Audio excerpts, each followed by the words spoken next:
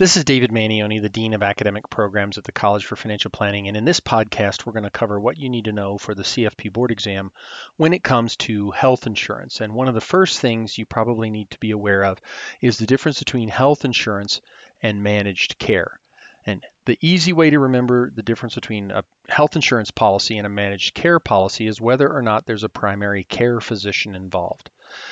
Managed care programs always have a primary care physician, and an HMO is the typical managed care product you might run across. Health insurance will have no primary care physician, and people can go see specialists and whatever without having to get permission. Another thing you'll need to know for health insurance are some of the terms involved, because they matter when you're doing calculations, when they're asking you to analyze a scenario and determine how much the insured or the insurance company is going to pay for a specific situation. The first thing you need to know is covered charges. If the charges aren't covered, they don't apply to the calculation. So always work with the covered charges amount or the covered expenses.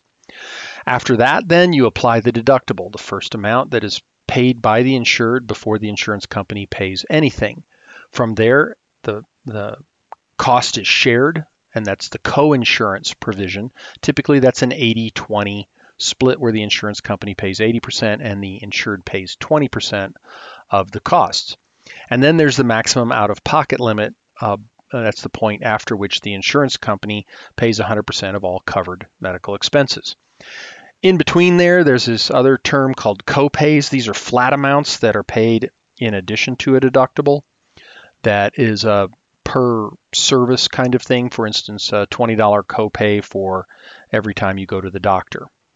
So there's deductibles and co-payments, co-insurance, and all of those apply towards the maximum out-of-pocket. To give you an example of how those all interact with each other, let's take a scenario where there's a policy with a $1,000 deductible, an 80-20 co-insurance, up to a $5,000 maximum out-of-pocket.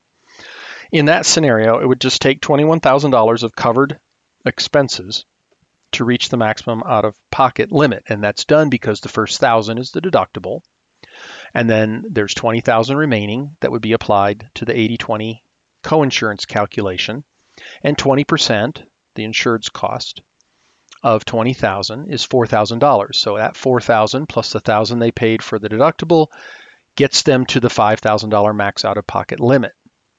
After that, the insurance company will pay 100% of costs. Another concept when it comes to health insurance you need to be aware of, another area that's going to be tested, is Medicare.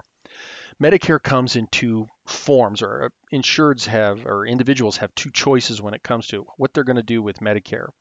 One is original Medicare with a supplement, and the other is a Medicare Advantage plan. So let's start with original Medicare and a supplement.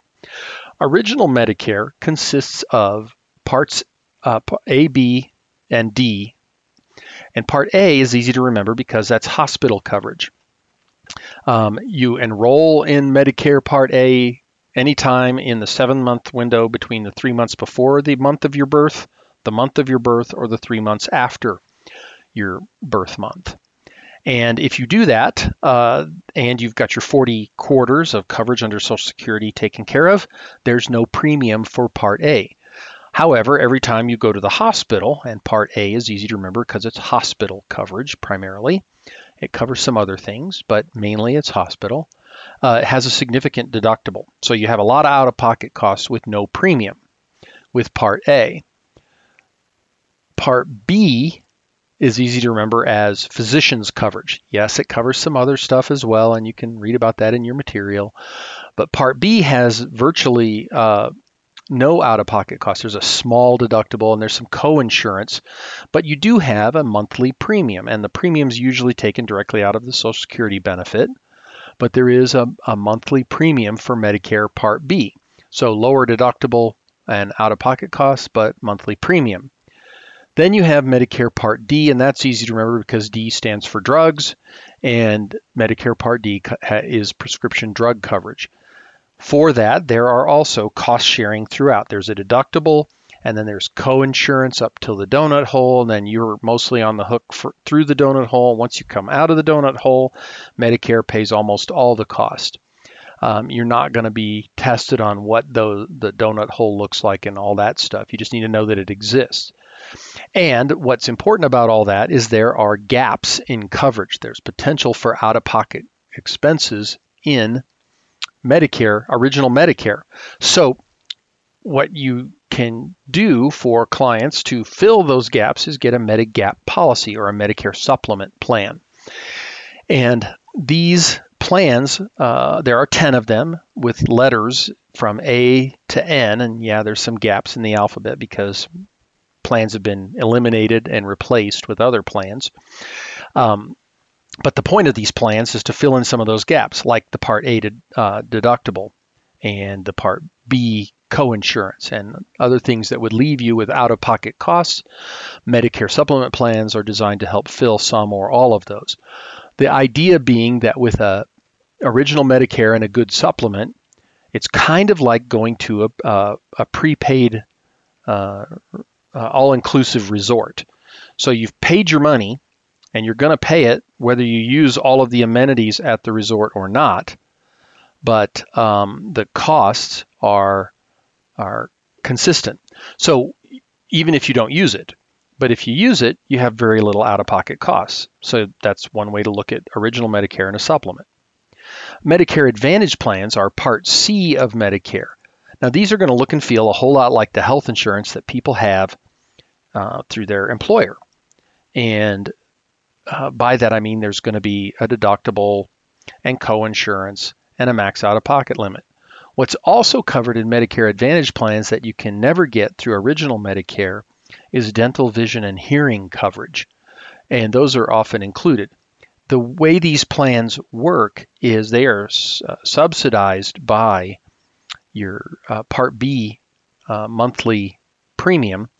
And so depending on where you are, you look at your Medicare Part C or Medicare Advantage plans that are available in your area, and you will note for sure that there are some that have zero monthly premium or very low monthly premium costs. And the reason for this is just the way they're designed. Low premium or no premium on the front end, but if you need care, you're going to have a deductible and coinsurance all the way up until a max out of pocket. So it's more of a fee for service kind of thing, where if you need it, you're going to pay, but if you don't, you're not paying anything. And the last piece I want to touch on very briefly is Medicaid. Hopefully you don't have a lot of clients on Medicaid, but be aware that you may be tested on that. And Medicaid is a welfare plan, essentially. It's for people who are poor and impoverished, who meet the income requirements and have some way to get health care paid for at zero cost. There's no deductibles, no coinsurance, no nothing with Medicaid. It's all paid for. Where this might come into play is the child who reaches age 26 is no longer eligible to be covered under mom and dad's health insurance plan, and this now newly turned 26-year-old doesn't have a job or anything. An option for that family would be to have that child go on Medicaid. And that's pretty much what you're going to need to know for health insurance for the exam. Again, as I've said before, everything's fair game on the board exam. Make sure you read through all that there is in the books on health insurance, but in this podcast we covered some of the things that are most likely to be tested.